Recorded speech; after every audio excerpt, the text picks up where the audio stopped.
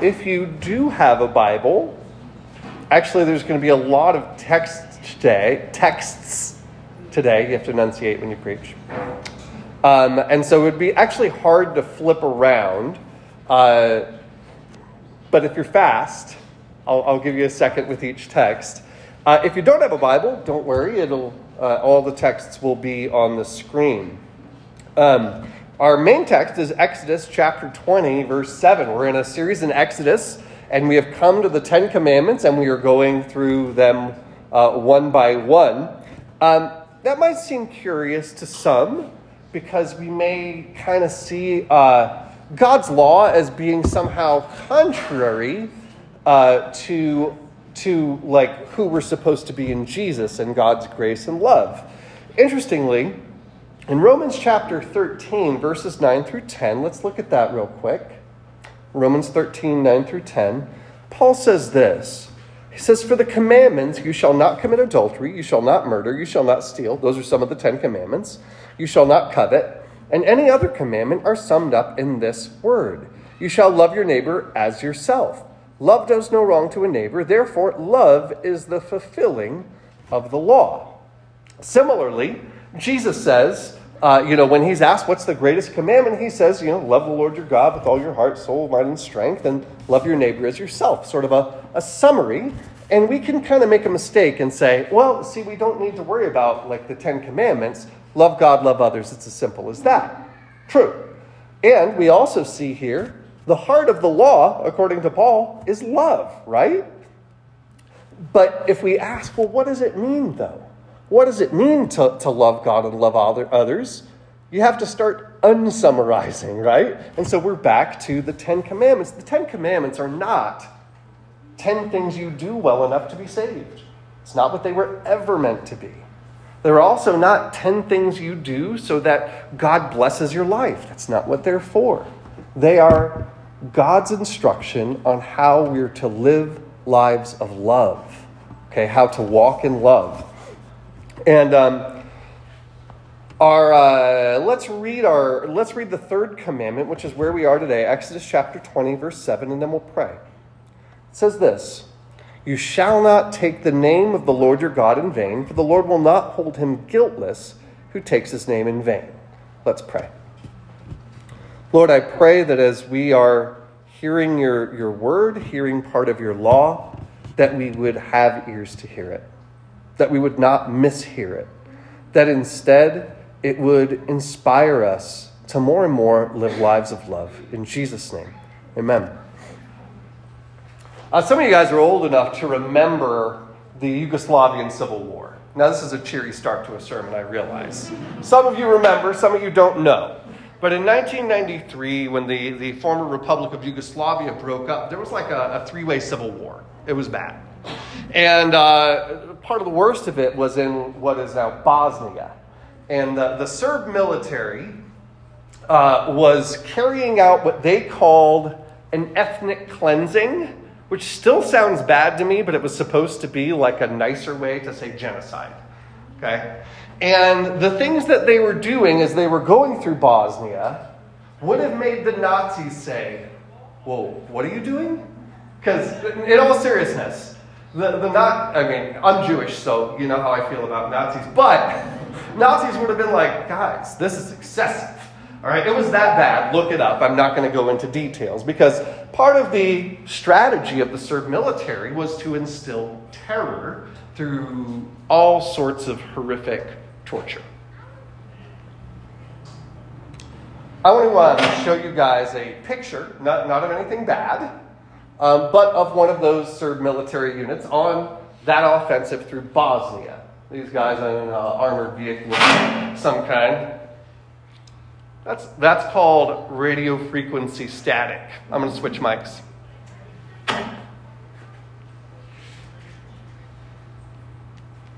Better? Okay, great. We're going to hope that static goes away. If not, I'll just have to shout. Okay, so you see this guy holding up these three fingers? That's not accidental. That's not just like I'm waving. That is the traditional Serb military salute. Does anybody know what it's called? It's called the Trinity salute. It's 3 fingers to signify Father, Son, Holy Spirit.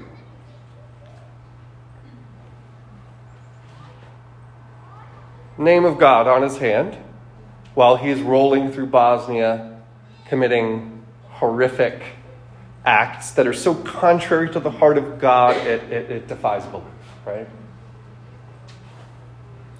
But he's throwing up the name of God. And this is what it means to be like a Christian nation in this instance, right? It goes no further than the name, because the deeds that they're doing are very, very far, very ill-suited to the name that they're putting up.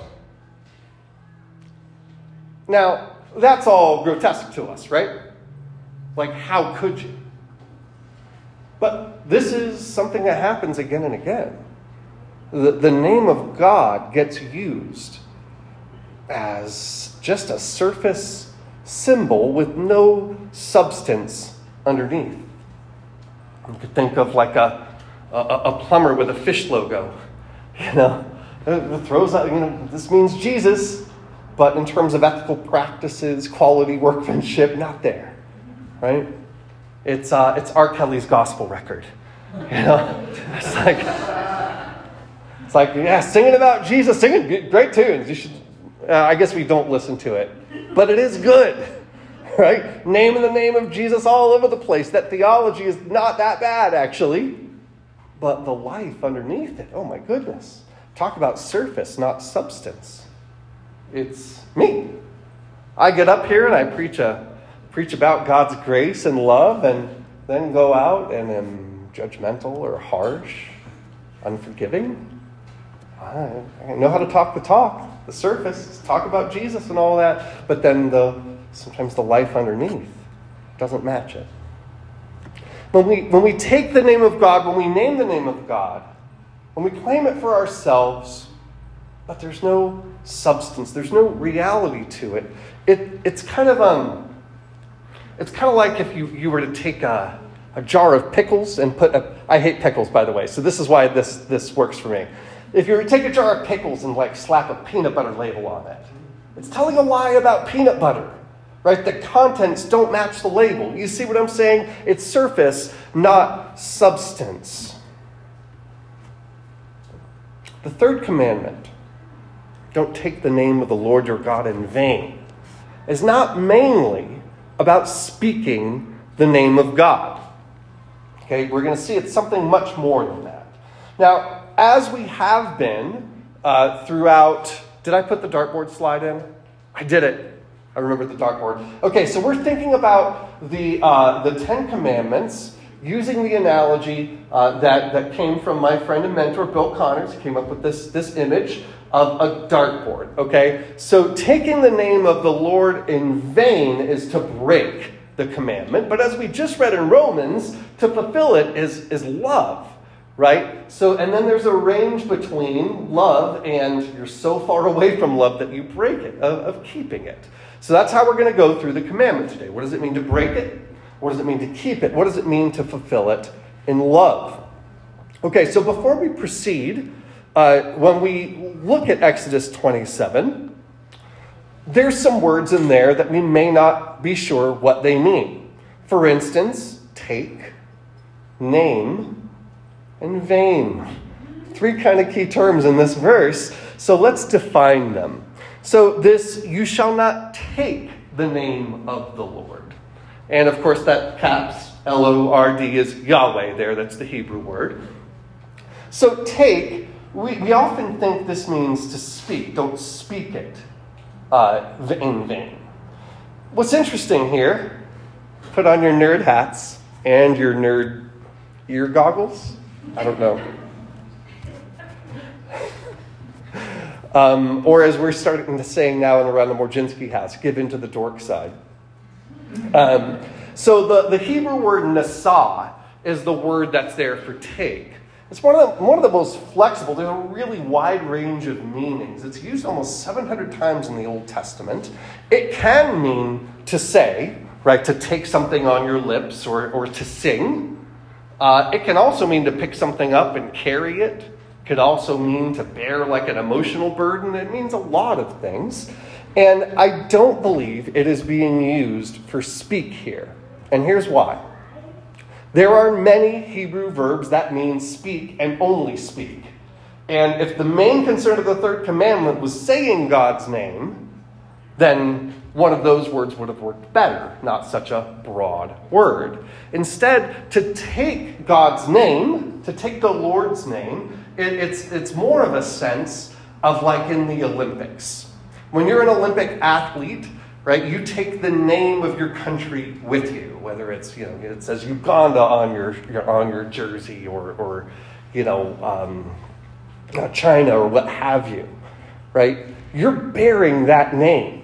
And in the Olympics, it's not just your athletic accomplishments that bear on that name, but also like your conduct in the Olympic Village. You want to be a good representative because you're not just representing you are bearing the name of your nation. Does that make sense?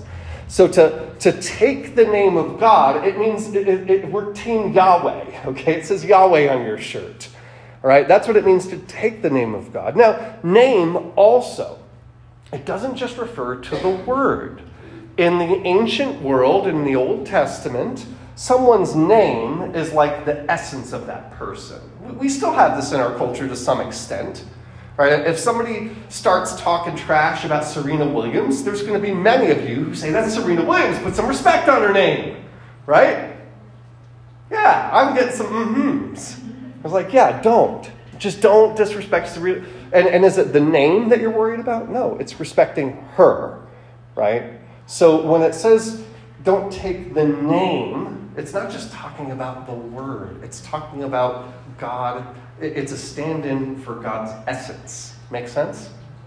And then lastly, vain. What does that mean? Don't take the name of the Lord your God in vain. The idea behind that word vain is that it's hollow. It's to take it lightly. It's kind of like the image of, at Easter, there's those solid chocolate bunnies. And those are the good ones, even though they're smaller, right? They're solid. The chocolate is more high quality. It's more satisfying to bite into it. And then we know that there's the hollow chocolate bunnies who look more impressive on the outside, right? But you bite into that sucker and it's, I've been deceived. The inside is not like the outside. There's nothing in it. It's all surface, no substance. That's what vain means here. So you could translate this verse, kind of putting it in your own words.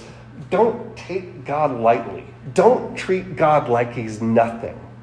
Don't walk around saying, I belong to Yahweh, where there's no substance under the surface. Is that making sense? Right? So the Serb salute, right? This is taking the name, this is throwing up the name, and there is no life substance underneath it. That's what it means to break. It's to treat God lightly, to treat God like he's nothing. Now, does that include using God's name as a cuss? Of course it does. Don't use God's name as a cuss. That's not showing reverence and respect. That's treating God like he's nothing. But interestingly, the violations of this commandment in Scripture, it's not typically like someone committing blasphemy. Instead, it's when people are using God's name for their own advantage. Jeremiah 14:14 says this, the Lord said to me, the prophets are prophesying lies in my name. I did not send them, nor did I command them or speak them. They are prophesying to you a lying vision, worthless divination, and the deceit of their own minds. So he's saying they're using my name, but I didn't send them and I didn't speak to them. They are treating God what? Like he's nothing. They're going to say, the Lord says when the Lord didn't say. Okay? That is treating God lightly, using God's name for your own interest.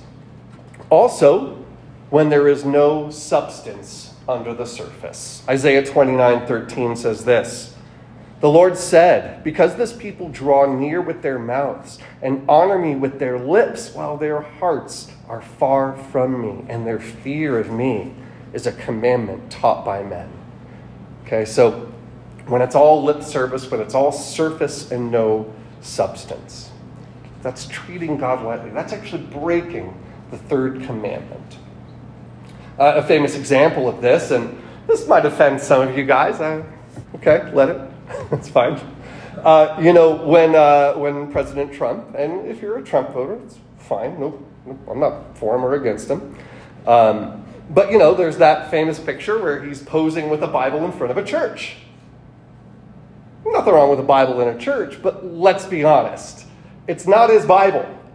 It's a Bible he does not own, and it's a Bible he does not read. And he's standing in front of a church that he did not go to.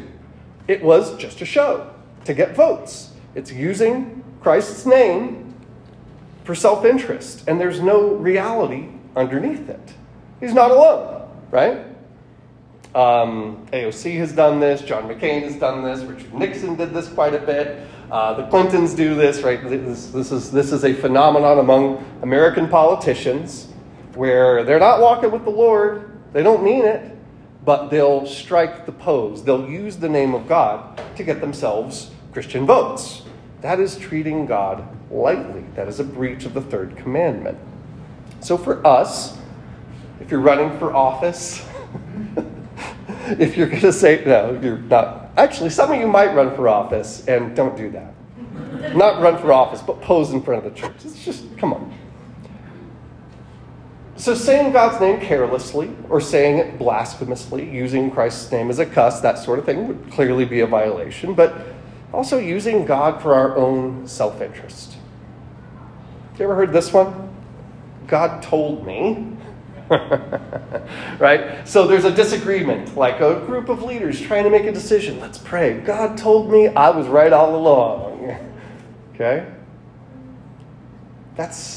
Now, maybe God did tell somebody, but I've never heard God tell somebody that they were wrong all along. You ever notice that? So kind of using God to up your power in a certain situation is to take God lightly, right? To say, thus says the Lord, when the Lord didn't say thus. It's to build your brand using Bible verses on social media. Nothing wrong with Bible verses on social media, but if the goal there is to up, your followers or whatever, that is treating God lightly. It's also to be surface without substance. It's to kind of like, I'm good at this. I can make people think I'm really caring and loving. But I'm, not all the time. There's a certain amount of hypocrisy of hollow chocolate bunny in all of us, right?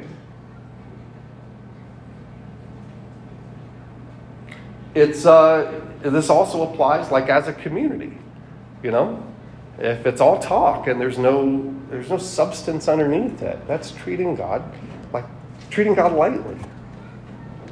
Now, I want to be clear about something, because some of you guys are squirming. Our observance of the Ten Commandments is not how we get saved.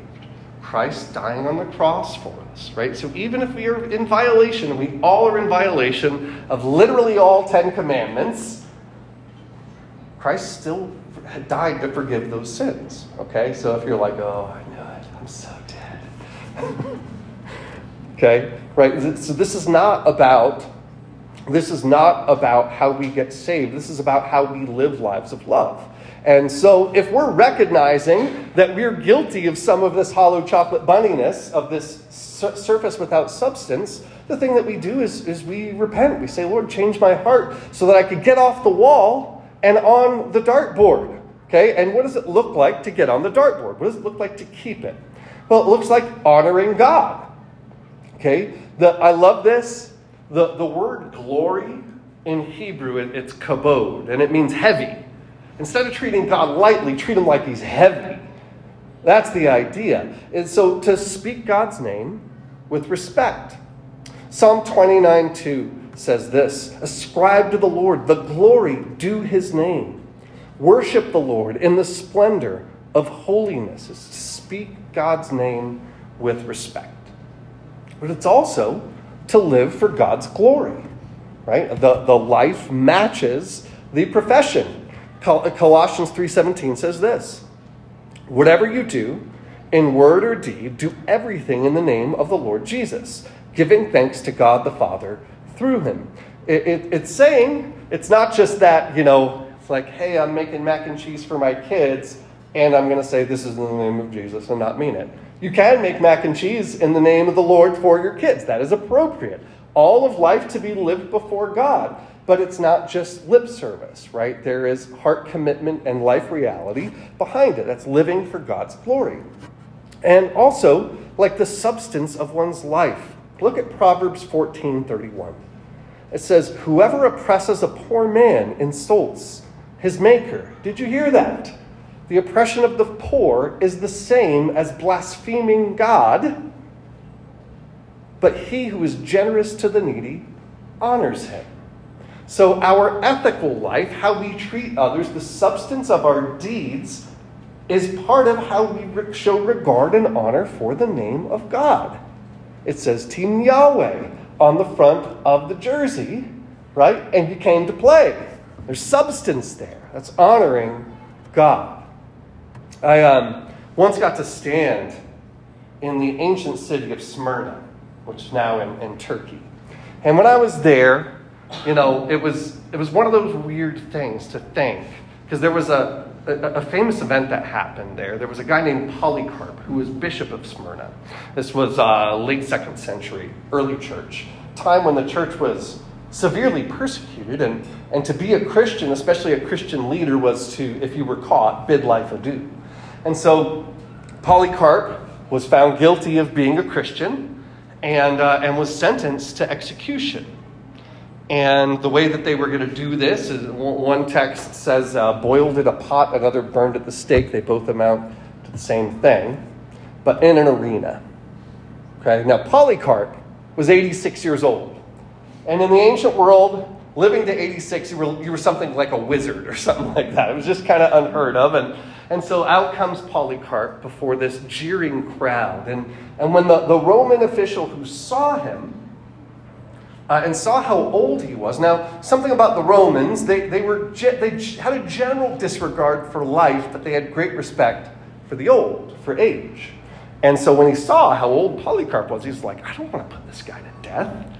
And so he goes to Polycarp. He says, hey, Polycarp, please, out of reverence for your years, kind of give me a way out of this. All you have to do is denounce the atheists. Now, the Romans called Christians atheists because they didn't believe in Zeus and so forth.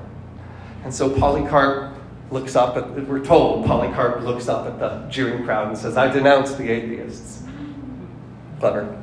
And the Roman official sees what he did. He's like, okay, cute. He says, no, I need you to denounce the name of Jesus Christ.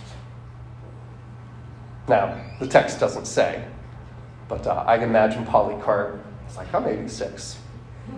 I lived a good long time. But what it is recorded him saying, he said, 86 years I have served Jesus. He has done me no wrong. How could I blaspheme my God and my Savior now? So that's kind of the opposite of using God's name to your advantage, isn't it? Even when it's to a great disadvantage, Polycarp chose to honor God's name. Right? That's keeping the third commandment in how we speak. Take care of God's name. We don't use it frivolously. It's also to ask, hey, how am I making decisions? When I make life decisions, whether it's how I spend my money, what I'm going to do for work, or what have you, am I asking myself the question, is this actually honoring to God? It's also to say, I want to be the solid chocolate bunny. I want to live with substance. That I'm not just going to have a framed verse in my house that says, as for me and my house, we serve the Lord. We actually try to serve the Lord. We fail, but there is a real heart commitment there. It means, hey, I'm not going to perform, a good religious game to make people think well of me. I'm actually going to live the life. Now, I want to be clear about something. a lot of the time we think, like when I first became a Christian, I was told that, you don't want people to see your struggles and faults because that would be a bad witness. Anyone ever hear that? A small one? Okay, so think about this. The way I'm going to live a substantive and authentic Christian life is by pretending I'm perfect. Think about that for 2 seconds. What's the gospel? I'm perfect and God loves me so much because I'm perfect? I'm so perfect I earn eternal... Is that the gospel? No. The gospel is I am a hopeless sinner who deserves hell except that God loves me and Jesus died for me. So really to live an authentic, substantive, solid chocolate bunny Christian life is that when I do sin, which is all the time, especially when I sin against someone else, I take ownership. I confess. I repent. I ask for forgiveness. I make restitution. That's how you really honor God. That's what it means to live a life of substance as a Christian, not to pretend perfection, because you're not fooling anybody for more than 10 minutes, right? People have been around you. They know. But instead, if you're someone who will humbly ask for forgiveness, that is a much better representation of life living as a child of God. You see what I'm saying? All right. So what's the bullseye? What is it to fulfill? Can we get the dartboard again? So we talked breaking is to treat God lightly. Keeping is to honor God. What is hitting the bullseye? Well, to hit the bullseye is to hallow God's name. I'm using an old-timey word. I will define it. To hallow God's name. Those of you who know the King James Lord's Prayer have heard this word. Matthew 6, chapter 6, verse 9 says this. Jesus says, "Pray then like this, Our Father in heaven, hallowed be your name." Anyone ever heard that word defined, hallowed? I'm really building it up, aren't I? It's good, trust me. Hallowed means to cause something to be recognized as holy.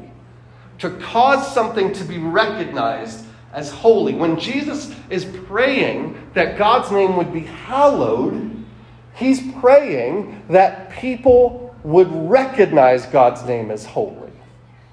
Meaning that there would be people who do not currently regard God's name as holy who would begin to. Does that make sense? So to hallow God's name is not just that you honor it, but that the way that you live gives glory. You're the solid chocolate bunny, and it results in others recognizing that God's name is holy and giving praise to God. Philippians chapter 2, verses 10 through 11 tells us the apex of this, the ultimate of this is Jesus. It says, "So that at the name of Jesus, every knee should bow in heaven and on earth and under the earth." So that's everybody, right? Every tongue confess that Jesus Christ is Lord, what? To the glory of God the Father. The net result at the end of history of the life of Jesus is that all people are going to give glory to the name of God. Okay? That is fulfilling it in love. And think about this. Even historically, we can observe this. Real quick. Before the life of Jesus, we'll say around 0 AD, the year 0, where was the name of God praised? It was just the leftover state of what was once Israel and what was once Judea. Just this little place. And then a few diaspora Jewish communities, right? It's a very small fraction of the known world and of course wasn't touching the rest of the world. After the life of Jesus, what happens? The worship of the one true God goes from this little tiny rump state and a few diaspora communities to the whole Roman Empire. And then in just the last 500 years, now we can look and see that on every continent, in every nation, every tribe, every tongue, there are people who worship the one true God.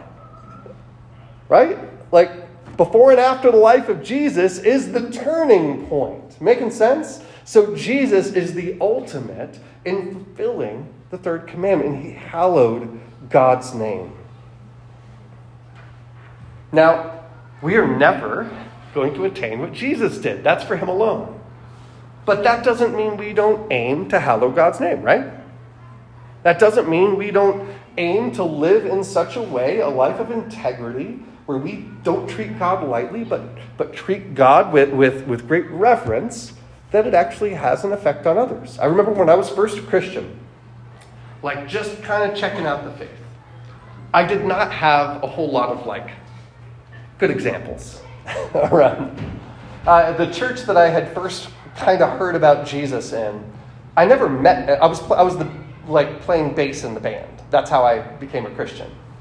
And I never met any of the leaders or any of the people there. No one ever came over and said, "Hey, who are you? What are you doing here?"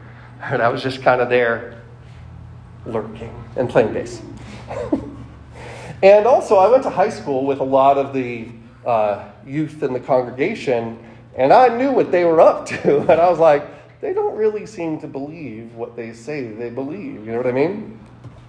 But then I met this young man, high school student named Jason Carson, who I actually played in a band for a long time with. And he was the first person I ever saw who he was so excited to go to worship. And he would be like, "Hey, let's go pray." And we would go pray. And he was just cracking his Bible, and he wasn't perfect, didn't pretend to be. But, if he sinned against you, he would actually ask for forgiveness, right? He was actually trying to live a life that God said is good. He was the first one I saw who really walked what he talked. And when I saw that, I said, "Oh, well, that's how I want to follow Jesus." Right? And it was the first really important example. He led me to give honor to God. He hallowed God's name. Do you see? The way that he lived, it wasn't his talk, it was his walk. And when I saw that, I wanted to know God like that.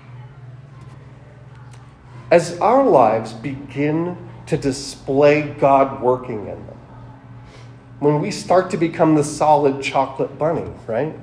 When you live with real compassion, when you start seeing with the eyes of God and you don't see just, "Oh, look at this person, get your act together." But you see with compassion. You see them the way God sees them. That's your outlook on the world. And that's what you go around breathing out. Compassion. It's inspiring to people. Right? It's inspiring to other people who know God, to see someone who actually cares.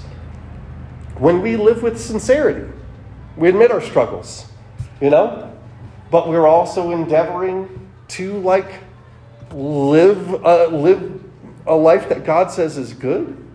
It inspires others. As a community, the more each of us take to heart, hey, I want to actually be a living example of the gospel, the more it spurs on one another so that we can be a community that's not the hollow bunny. See what I'm saying? When you show up for people in their worst moments, right? That's a under-taught part of discipleship. Man, somebody goes through a divorce, someone goes through a bereavement, someone gets cancer, something like that. Do you know what happens 9 times out of 10? Everyone scatters from them.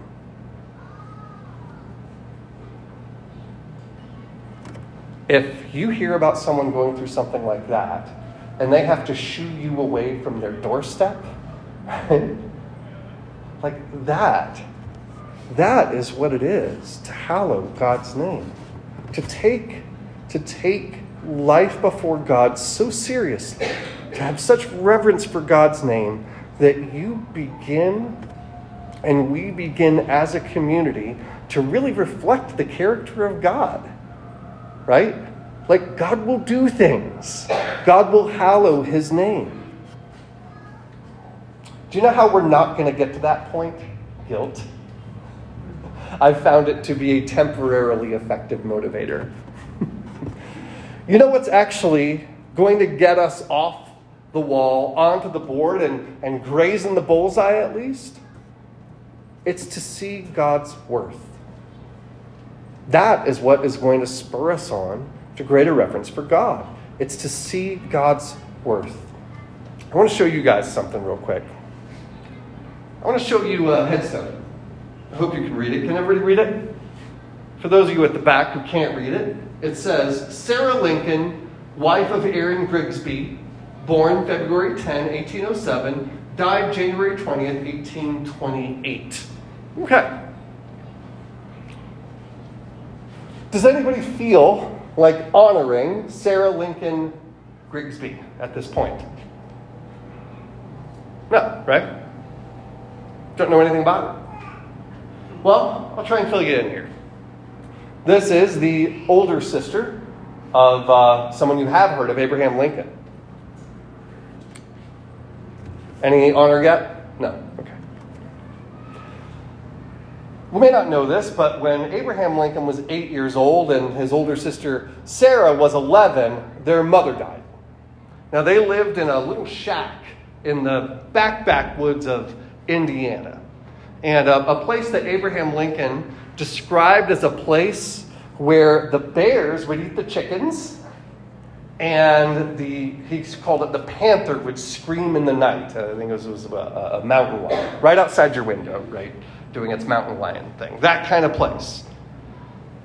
After their mother died, their father went to Kentucky to find a new wife. And he left them alone for 3 months.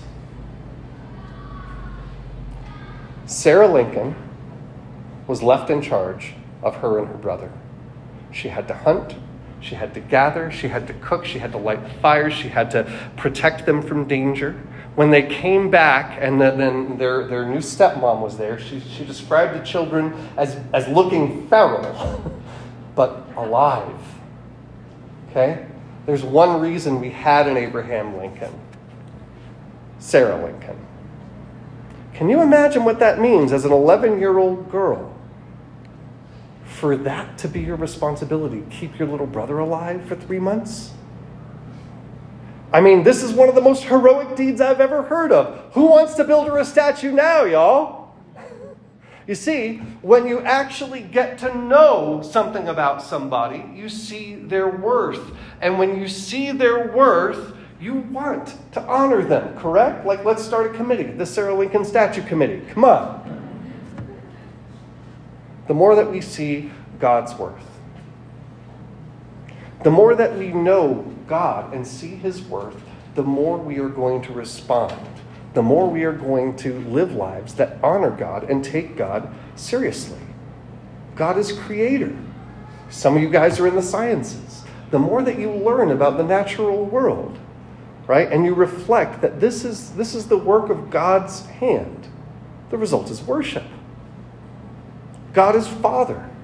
He's the one who made us with dignity, who cares for us, provides for our needs, who gave us all of creation for our joy, who wants to be in relationship with us, who in fact, even as our Redeemer, when we were running away from him, when we were insulting him, and I still do things as a pastor to betray the fact, to treat God like he's nothing, right? Even though we do that, any human being, if they were treated the way we treat God, would be enraged, would want nothing to do. And what does he do instead? He went to a cross for us, calls to us every day, forgives us every day. The more that we know God, the more that we see God's worth, the more we are going to honor him. Let's pray. Lord, I pray that we would, as a community, honor you.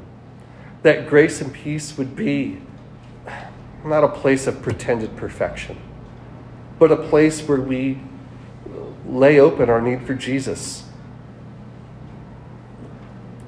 where we lay open our struggles to believe,